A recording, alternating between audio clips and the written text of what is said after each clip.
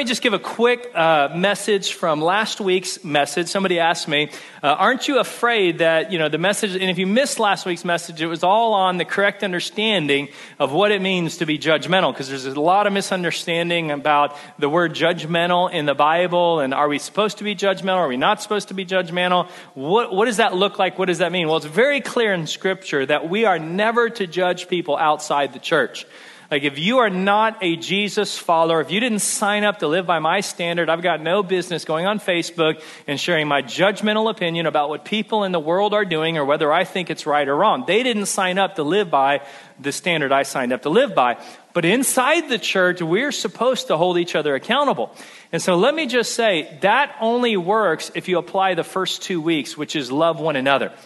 You can't, you self-proclaim to be the policeman of the church and go around judging everyone. That only works in context if you apply the first 2 weeks, which is Jesus said, by this, all men will know you are my disciples. If you love other disciples, if you love one another, if you love each other in the family of Christ, that works well. Well, today we're jumping into week number 4 of this series, Christian. Next week, Father's Day is going to be week number 5. And let me just say, as we get into the message today, that if you, over the last couple of weeks, have been offended, a little bit over the last couple of weeks through some of the messages and some of the stuff that you've heard, just wait for next week. We're going to take it up to a whole nother level. I mean, if it's just a little bit, just know next week we're going up to another level. And if you've been bored over the last couple of weeks, then come on back next week, because it's going to get really exciting next week in this series. So I want you to come back. We're in this series called Christian. We're looking at this word Christian. And the reason we're looking at it is because nobody knows what it means. There's no definition for the word Christian. You can literally make it mean anything you want it to mean. In fact, what we've discovered is in the Bible, this word Christian is only mentioned 3 times, and all 3 times it was a derogatory term, an insult given to people that follow Jesus, in which people who follow Jesus would never, ever, ever call themselves a Christian. And the problem is you can make being a Christian mean anything you want it to mean. You can sleep around, you can blow up abortion clinics, you can literally do anything you want as a Christian, and nobody has any grounds to tell you otherwise.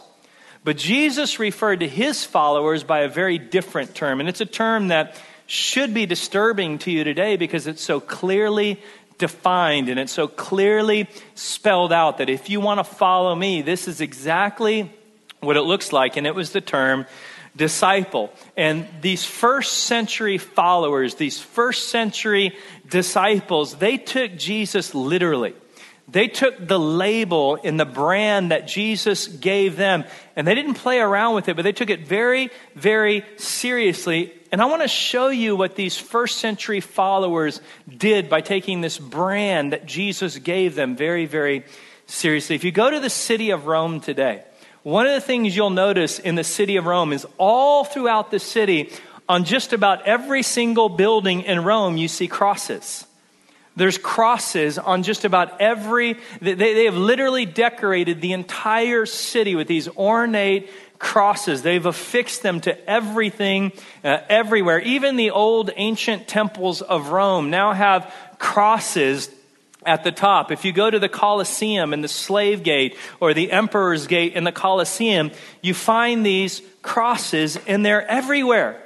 And before you just kind of fast forward through history and say to yourself, well, it makes sense. It's Rome. I mean, doesn't the Pope live in Rome? Isn't the Vatican in Rome? So of course there's going to be crosses all over the city of Rome. Before you do that, let me take you back in history for a moment. Let's go back to AD 64 or AD 65, and let's go back to the city of ancient Rome.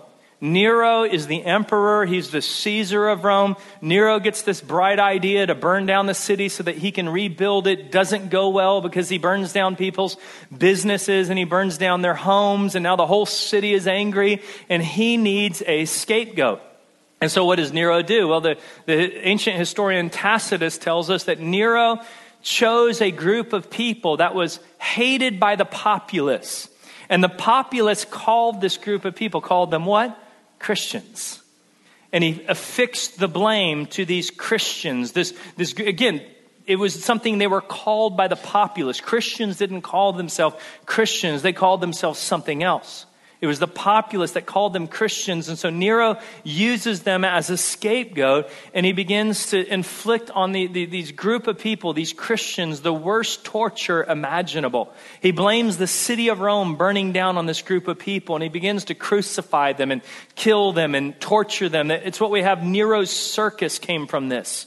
Nero's circus was an arena in Rome where they used to, for sport, kill the Christians in just the most unimaginable ways. They would quarter them with horses. They would saw them in half, put them in boiling oil. They would crucify them. They would throw Christians, children, and women to wild beasts to be ripped apart into pieces and to gladiators. They literally would light the city of Rome at night, burning Christians on stakes. They would put them up on poles and use Christians. They would cover them with oil, light them at night, and use them as streetlights. The Romans found a way to impale a human being. They would take a pole and they would sharpen the tip of the pole in such a way that they would put a Christian on the tip of this pole, and it would take them about 24 hours to die as the weight of their body would slowly go down on the pole until the tip of the pole would pierce their heart. This is going on in Rome during this time, AD 64, 65. It's some of the most horrific stuff you can imagine. And now I want you to imagine going outside the city of Rome during this time period. You go to a farm. On the back of the farm, there's a barn. And in the back of the barn huddles 3 Christian families who fled for fear of their life. And I want you to imagine the terror on these. They've lost everything. They lost their homes. They lost their businesses. They lost all of their possessions. Can you imagine the fear these fathers would have had about what's going to happen to my children if we're found out? If somebody turns us in, what's going to happen to my wife and to my family? Because if you turned in a Christian, you were rewarded. If you gave them over to Nero and his circus and his army to kill and just have fun with sport. So imagine what it would be like to be these families hiding in the back of the barn. And then imagine going to these families and asking them this question. Did you know that in a matter of time, the city of Rome, the city which you fled from, one day, in really a short period of time, the entire city is going to be adorned with crosses. And these crosses aren't going to represent Rome. And they're not going to represent crucifixions. In fact, they're only going to represent one crucifixion. It's this Jewish carpenter that you worship and that you serve, Jesus of Nazareth, the Messiah. One day, the entire city of Rome will have crosses in memory of this person that you worship and that you serve. One day. All of the temples that they worship, all of these false gods and Jupiter and everything else. One day, these temples will become tourist attractions with crosses affixed to the top. One day, Nero's circus, the very place people were terrified of, one day they're going to build a cathedral on the very grounds of Nero's circus. And this cathedral is going to be dedicated to Peter the fisherman, who would become the leader of this movement called the Way, which one day would be called Christianity. I mean, one day they're not going to worship Jupiter anymore. The whole city is going to be adorned with crosses in memory of this Jesus. Could you imagine in AD 64, 65 what would go through their mind if you told them that? They would say, you're crazy. That's ridiculous. There's no way Rome will ever bow a knee to this Jesus. That's impossible. Rome is forever. Jupiter is forever. Our movement is a small movement. We're just this fledgling group of people, and the few of us that are there are being killed every day. There's not going to be any of us left. Now, we love Jesus and we give our life for him, but you don't understand. We're small. There's no way Rome will ever change. And yet, in a matter of less than 300 years, the Roman Empire was completely turned upside down. Let me tell you how it happened. Well, first, let me tell you how it didn't happen. It didn't happen because a group of people that followed Jesus decided to be Christians. That's how it didn't happen. See, the people that followed Jesus, they did not lower themselves into just being Christians, but what they did is they actually embraced the teachings of Jesus, the brand and the label that Jesus gave them. And over time, they changed the entire world. They changed everything. They gave their lives. So let me ask you today, what are you doing with your life? What am I doing? Like, what are we really doing for Jesus? And why would we settle for being a Christian, which we can't even define? We don't even know what that means when Jesus gave us such very clear and specific instructions. So what I want to do today is I want to read from the speech that Jesus used to kick it all off. Jesus gave a speech early on in his ministry to kind of kick off his movement, the movement that would change the world, the movement that would one day overthrow the Roman Empire. He's performing miracles. He's very popular. He's a rock star. There's thousands of people that are gathered to him on this hill. That's why they call it the Sermon on the Mount. And Jesus basically sets the stage and he introduces his followers to this new worldview, this new, the behavior and the customs and what it means to be his follower. And he says in Matthew chapter 5, sorry, one second. Now, when Jesus saw the crowds, he went up on a mountainside. That's why we get Sermon on the Mount. And he sat down. His disciples. Now, again, he didn't call them Christians. He called them disciples. They didn't use the word Christian. His disciples came to him and he began to teach them. And he said, and now what I'm about to do, this is, I want you to picture this. This is the epic speech that the general gives in the movie to motivate the troops. This is the halftime locker room speech from the coach. This is Braveheart. Every man dies, but not every man leaves. He's now going to give you kind of the revolutionary speech that's going to turn the Roman world upside down, shut down Rome. It's going to change everything. And he begins by saying, "Blessed are the poor in spirit, for theirs is the kingdom of heaven." There you go. That's it. That's going to change the world. And it goes on. "Blessed are those who mourn, for they will be comforted." Really, Jesus? That's it? We're going to change the world with that? That's the best you've got? No, there's actually more. "Blessed are the meek, the gentle, the humble, for they will inherit the earth." Okay, Jesus, time out for a second. Meek? Really? Jesus, are you from around here? Do you know what's going on? Have you ever heard about Rome? I mean, the meek inherit the earth. We can't even control our own land. "Blessed are those who hunger and thirst for righteousness, for they will be filled. Blessed are the merciful." The merciful, you see it with the Romans, "for they will be shown mercy." Blessed are the pure in heart, for they will see God. Blessed are the peacemakers, for they will be called children of God. Okay, another question, Jesus. Peacemakers? Do you know what happens to people who make peace with Rome? They're swallowed up. They lose their culture. They lose their identity. They lose it all. They spend the rest of their life paying tribute and taxes to Rome. They lose it all. That's what happens to peacemakers, Jesus. Matthew, you writing this down? I don't even know if this is worth writing down. I mean, where is this speech going, Jesus? Blessed are those who are persecuted. That's a way to really rally people together. Because of righteousness, for theirs is the kingdom of heaven. Blessed are you when people insult you, persecute you, and falsely say all kinds of evil against you because of me. Rejoice and be glad, because great is your reward in heaven. For in the same way they persecuted the prophets who were before you.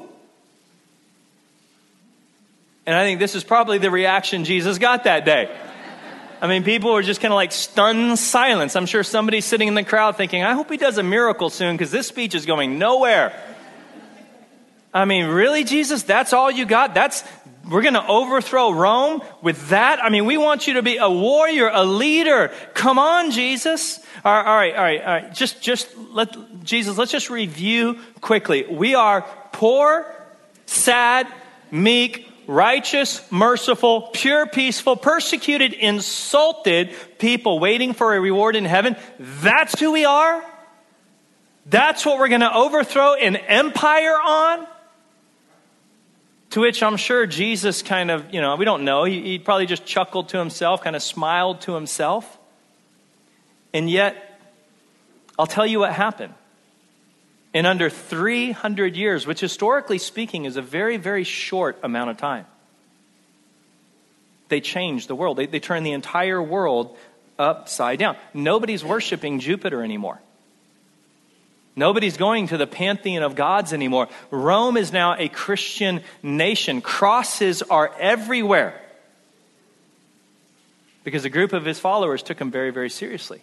So Jesus now, he kind of backs up and he says, okay, you're going to forget all of that. So what I want to do is I want to give you 2 word pictures that kind of sums all of that up. Let me make this very, very practical. Let me kind of wrap all of that up for you and just give you 2 very simple word pictures. You are the salt of the earth. You are the salt of the earth, to which everyone in the audience would have known exactly what that meant. Salt was a preservative. They didn't have refrigerators, so they used salt to preserve food so it wouldn't spoil or rot. Because a preservative is this, and this is just, to make sure you learn something today in case you don't learn anything else. A preservative is a substance added to food to prevent decomposition. In other words, where there is no preservative, things decompose.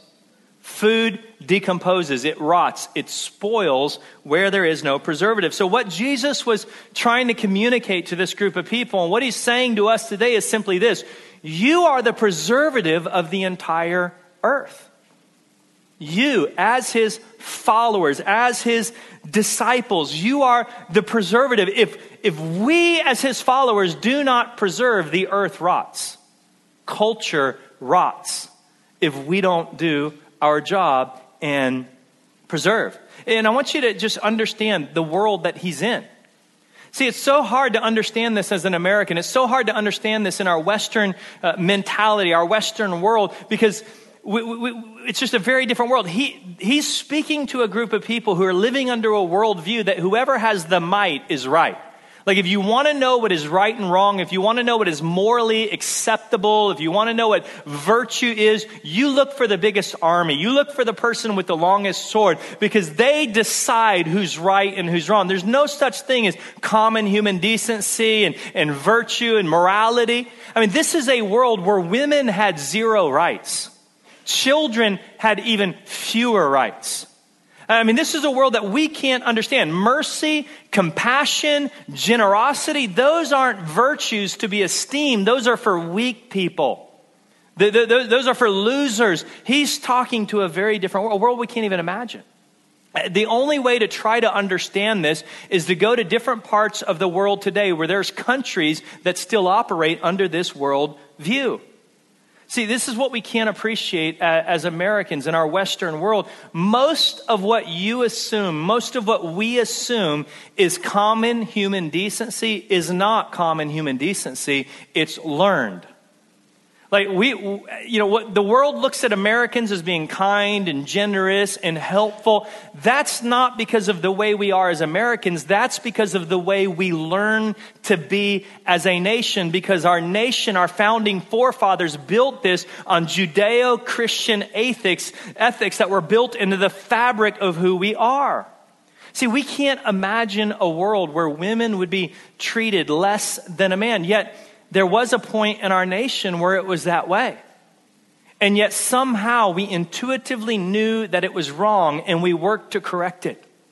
We can't imagine living in a world where it's okay for one human being to own another human being. And yet in our nation, that was the case. But there was a time where our national conscience caught up to us and we fought to right a terrible, terrible wrong in our nation. See, we as Americans, we believe and we know that children are precious, But have you ever stopped to ask, why do we think children are precious when other cultures and other countries don't feel that way at all? See, it's stuff that we learned. Why is it that when somebody is generous and somebody is kind, we look at that as a good thing as Americans, yet in other parts of the world, it's weak? See, why do we think it's good? It's not human nature. It's not. There's no such thing as common human decency. See, where that comes from is it's a reflection of a worldview that says there is one true God. And all of us are going to stand before him one day and give an account of our life, especially of how we treated others. Because this God loves every single person you will ever meet, every person you will ever look eyeball to eyeball with is somebody that God loves. Everybody is precious to him. And this is found in ancient Judaism, and it exploded through the teachings of Jesus. And the first century Christians and disciples, they grabbed onto that and they believed it and they changed the entire world. And Jesus basically said to them, you have no standing, but you are the last stand. See, this is what it means to be salt of the earth. You have no standing. You've lost it all. You've lost your businesses. You've lost your homes. Some of you are losing your life. You're losing your family. You don't have political power. You don't have financial power. You have no standing at all, but you're the last stand for this world. And if you don't stand, this world will rot. This world will decompose. This world will fall apart. If you're not the salt of the earth will rot. And if you think it's bad now, just give up and see how bad it can really get. See, we can't fully appreciate this as Americans, can we? But we benefit every single day from a worldview that says men and women are created in the image of God. And because they are created in the image of God, they have value. And that's not intuitive. That is a learned behavior that we have learned from our founding forefathers and our ancestors in this nation. Don't believe me? Look at human trafficking. Look at sex slavery in the world. You're shocked and you say, well, how could anybody treat another human being that way? They simply do not see the world the way you see the world. And the way you see the world is not just because of who you are as a human being. The way you see the world is a learned behavior that comes through a Judeo-Christian ethic that was built into the very fabric of who we are as Americans. See, Jesus taught this. Jesus started the whole thing when he taught us to pray. And he says, when you pray, when you come to God, I want you to use these two words, our Father. And those two words exploded around the world. Because all of a sudden, God became a God with personality. God became a God that was real, that was intimate, a God that you could know. See, he's talking to a day and age where it was all about the Greek gods. And the Greek gods didn't love mankind. The Greek gods toyed with human beings. Human beings were pawns. And here comes Jesus saying, no, God is not toying with you. God loves you. He's a father and he's for you. And if God loves us, it means we've got value and it means we got worth. And here's what else happens. When I understand that God loves you, then it becomes very, very, very important how I treat you.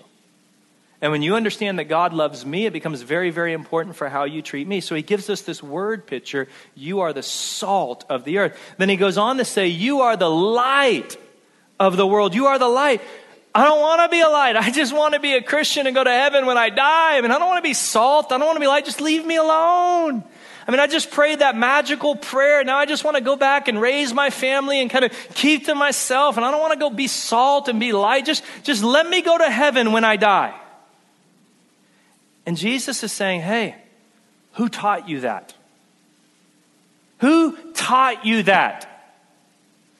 I mean, why have we bought into that lie here in North County that my faith is a private thing and I just want to be a good person and raise my family and I don't want to have to be salt and I don't want to have to be light. And Jesus is saying, who taught you that? That is not what it means to be my follower.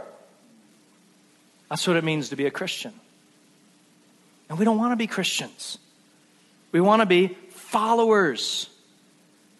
And understand the context. He says, you are the light of the world, the whole world, planet Earth. He's talking to a group of people whose world was very, very small. I mean, people literally, they lived and died within 15 miles of where they were born.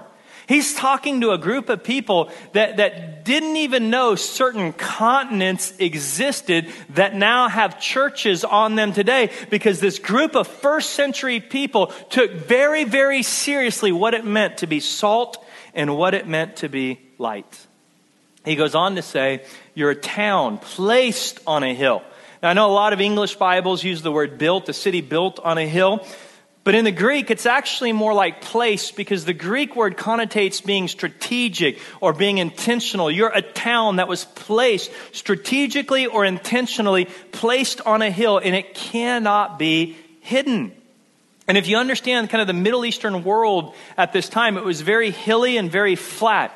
And so they would strategically locate cities up into the hills where you could see them for miles and miles away. The cities were built out of white limestone, so in the daytime the sun would reflect and you could see it for miles. And at night you put a lamp, the oil lamps that would go throughout the city, that you could literally be miles and miles away and recognize these cities because they were strategically located. And what Jesus was saying to this group of people during the Sermon on the Mount, and what he's saying to us today, is simply this: you are a strategically placed town. You are a strategically placed town. And I know some of you are thinking, I'm not strategically placed at all. I was transferred here from Arizona, and then I got here and I lost my job, and now I just want to go home and I'm just kind of stuck. No, it wasn't random at all. You have to understand, your life was not random at all. You were strategically placed. The home that you live in, the job that you have, the neighborhood, the school that you go to, none of that is random. God has strategically placed you to be a light, a city on a hill. He goes on to say, neither do people light a lamp and put it under a bowl. They don't light a lamp and put it under a bowl. See, this is the problem with Christians. See, the problem with Christians is we're so busy shining our light in the light. And we don't call them bowls anymore, we call them churches. And the only time we get out our light is on Sunday morning when we shine it with everyone else that has a light. And let me ask you a question. Where does light work best? We don't need your light here on Sunday. We need your light Monday morning at work. That's where your light is needed. Neither do people light a lamp and put it under a bowl. Instead, they put it on its stand. And it gives light to who? To everyone in the house. You're called to give light to everyone that you work with, to everyone in your neighbor. Are your neighbor's life better because you live next door to them? Are you a strategically placed light, hill? He goes on to say, in the same way, in what same way? In the same way you strategically and intentionally put a city on a hill where it's visible for miles and miles. In the same way you take a light and a lamp and you put it on a stand so that everybody in the house can benefit from it. In the same way, let your light shine before others. And here's the problem. The way many of us have interpreted the rest of the verse for years is this: that they may see your church attendance and say, dang, he's a good Christian. That's the way many of us have interpreted that for years. It's what I do on Sunday. No, it's not what you do on Sunday. I think I unplugged myself. There we go. Jesus goes on to say that they may see your good deeds and glorify. Though what's going to happen when they see your good deeds, when they see the life that you live, when they see the good works and your kindness and your compassion and the way you serve and the way you give, they're going to glorify your Father in heaven. This is so powerful. This is such a powerful truth. He's saying, I want you to live your life in such a way that people connect the dots. That they realize this is not just you being a nice person, that this is way bigger than you just being a nice person. There's something bigger inside of you, that they connect the dots to your Father in heaven. They say, nobody's that kind. I mean, they take in children that aren't even their own. Nobody serves like that. Nobody gives like that. They give foolishly. I mean, they give till it hurts. They make sacrifices. Nobody does that. Nobody. And what's going to happen when they see your light, when they see, that's why our team went down to Mexico yesterday. Why? so that people will end up, they're not going down so that people pat them on the back. Man, you're such a good person for going to Mexico. No, they don't want the credit. They want people to glorify their Father in heaven for what they're doing. That's what it's all about. I want you to live this extraordinary, I want you to outshine everybody. And at the appropriate time, you can help them connect the dots. But don't let them give you the credit. You're not doing it so that you become you're doing it so that they'll connect the dots and glorify your Father in heaven. And let me say, one of the things I absolutely love about our church is we have some of the most incredible people in the world in our church, and they get this. They understand it. That's why they were down in Mexico yesterday. They are so good at doing this. But can I say, there are some of you here today that you're just happy to go to heaven. You just want to be a Christian. Just leave me alone. Just let me be a Christian. I don't want to be a salt. I don't want to be light.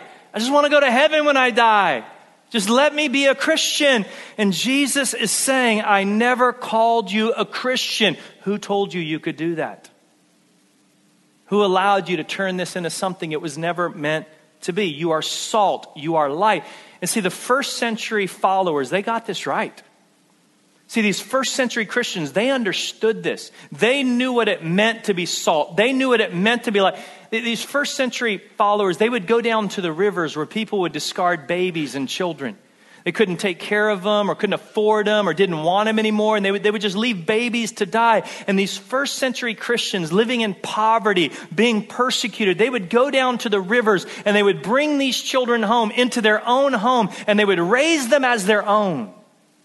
Anytime a plague would break out in a city and the pagan priest would split town because he knew who everyone was going to come see, the Christians would rush into the city and they would care for people and they would nurse people they barely knew, knowing it would risk their life, knowing many of them actually died taking care of people with the plague. And people looked at these first century Christians and they said, there's something different. They're not even afraid of death. Look at the way they give. Look at the way they serve. They help people they don't know. They're kind. They're caring. Nobody lives like that. And what these early century Christians did is they took this pagan, Roman, Greek world and they began to connect the dots. And they began to glorify their Father in heaven. And they overthrew the Roman Empire. They turned the world upside down because some people understood what it meant to be salt and light. And some people connected the dots and the entire world changed. It wasn't through good preaching. Wasn't through good teaching. It was through powerful living from people who took very seriously, be salt and be light. So this is what I think Jesus would say to us today. Don't settle for Christian. Don't settle for being a Christian. Be salt. Be light. Do something with your life. It's not about just hanging out on Sunday and being a part of a club and learning how to be. No, it's about being salt and being light every single day of the week. And here's what I understand about your story. I don't even have to know your story to know your story. The reason so many of you here today are Christians, and I know you don't even want to use that word anymore because you think the pastor's going to get mad if I call myself a Christian. And don't worry, the series will be over soon and it'll go back to normal. But the reason you're a disciple, you're a follower, here's what I understand about your story. You're a follower today because somebody in your life was salt and light. And can I tell you, they didn't even mean to be. They weren't even trying to be. But because they were salt and they were life, you somehow connected the dots and you now have a relationship with the Father and you have a completely different worldview because somebody was salt and light. Can I tell you, they didn't see themselves as a strategically placed town while they were working at Target or your biotech firm or in the Marines. They didn't see it at all. And you now look back on their life and you say, it was providential. God brought them into my life. And they didn't see it as providence at all. That house next to you that sat empty on the market for months and months and months. And then all of a sudden that Christian family bought it. And you're like, oh no, now we got Christians moving into the neighborhood. But the way they lived their life, there was something so different and attractive. Their kindness and their generosity that they literally drew you in. And now you say it was providential. They bought that home. And they didn't see it as providential at all. They were just doing what they knew to do. They were just simply being salt and being light. Some of you prayed for your husband or your wife that God would bring somebody to be salt and life in their life. And God brought somebody. And now your spouse is changed. And the truth is they had no idea that they were salt or light. They didn't know it at all. See, this is what I understand about salt and what I understand about light. If you're still kind of in the mindset of, I just want to be a Christian, leave me alone. Let me give you 2 facts about salt and light. Here's the first one. Salt always preserves. Salt always preserves. It never not works. If it is salt, it is preserving. And light always shows the way. Salt always preserves. Light always shows the way. Meaning salt and light are working even when you don't see them working. You may not see the impact that you're making at work. You may be in a job where you're saying, I'm not even allowed to share my faith at work. They're watching your life. And they're going to connect the dots because of the way you live, because you're living differently than everyone else. And it's not your words, it's not necessarily your message, but it's your lifestyle. See, when you are salt and light, here's the truth. It has the potential to change everything. And we may not even see or know the impact we're making until the day we get to heaven and God kind of gives you the highlight reel of your life and you see the different impacts and the different lives that were changed and you didn't know it at all. But they were watching you. You may think no one at work knows that I'm a Christian. I guarantee that's not true. They know, and they're watching you. They're watching you. They're watching the way you handle being persecuted. They're watching the way you handle being insulted. Man, the guy just insulted him to his face. And did you see the way he handled it? I mean, he just loved and forgave the guy. Nobody does that. I mean, it didn't even faze him. And look how he turned around and was kind to the guy that just stabbed him in the back. Who does that? They're watching you. They're watching you. They're watching you be salt and be light, or they're watching you be Christians. And this is what we know to be true. Salt and light has the potential to change everything. Nobody would have ever believed the city of Rome would bend a knee to Jesus. Nobody would have ever believed that to be true. You go back to the first century, and if you would have tried to tell them that one day the city of Rome would have crosses everywhere, they would have looked at you like a fool. But there were a group of people who took very seriously what Jesus taught. Took very seriously what Jesus said, what it meant to be salt and what it meant to be light. And they changed the world. They changed the world. So again, let me ask you, what are you doing for Jesus?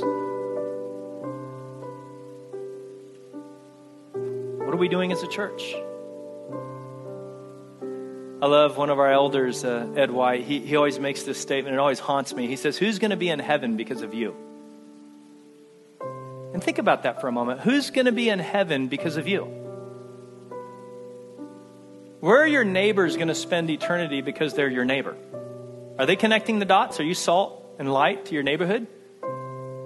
Where's your coworkers going to spend eternity because of your life? Because you were strategically placed in that job.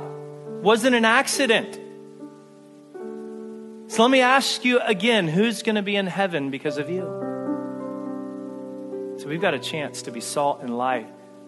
And we know through history that when you live as salt and light, you can make a very, very big change. You can overthrow empires that would have seemed impossible to overthrow through the message of Jesus. Would you close your eyes with me for a moment? Before we leave today, I want to throw out a strong challenge to anybody that needs to make a decision today to be a disciple. I'm not asking you to become a Christian. We don't even know what that means. I'm asking you to make a decision to follow Jesus with your whole life, to be a follower of Jesus. And there's 2 groups of people that need to make that decision. There's some of you today, it could be the very first time you've ever made that decision. Like you've never made a decision to follow Jesus, to be a disciple. And you need to make that decision today. And then there's others of you here today that you've been living as a Christian and it's time to become a disciple. It's time to take your faith to the next level. It's time to make it real. This is real. We don't need a place to hang out on Sunday morning so that we feel good about ourselves.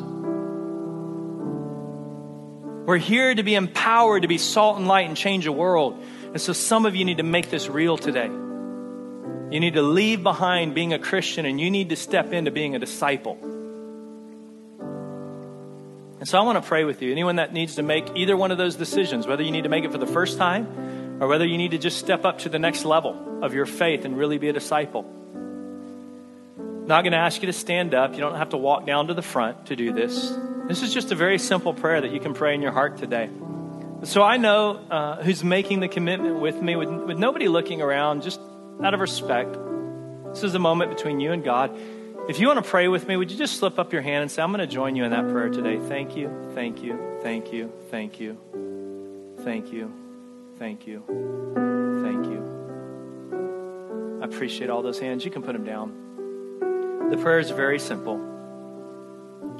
You can do it in your own words or you can use the words I give you, but in your heart, I want you to just pray this right now. Say, Jesus, today, I'm committing to be your disciple. I know it's not going to be easy, but I'm going to serve you and I'm going to follow you. Forgive me for any areas where I've missed it. And thank you for loving me and opening the door for me to have a relationship with your Father. In Jesus' name, amen. I want to thank you for joining us today. If you prayed with me and you want to understand what the next steps are, on your connection card, there's 2 boxes. One says I'm committing my life to Christ. One says I'm renewing my commitment to Christ. If you check either one of those boxes, we'll email you some next steps of what it really means to follow him, or you could join us for our growth track here, which is really the best way to get engaged and involved is to go through our growth track as a church. Would you stand with me as we say a closing prayer? Father, in the name of Jesus, God, let us be disciples. Let us leave behind trying to be Christians, since we don't even really understand that anyways, and let us follow and serve you. And really, God, speak to us of what we can do this week to be salt and light to the people around us. In the name of Jesus, amen. We'll see you next week for Father's Day. Have a great Sunday.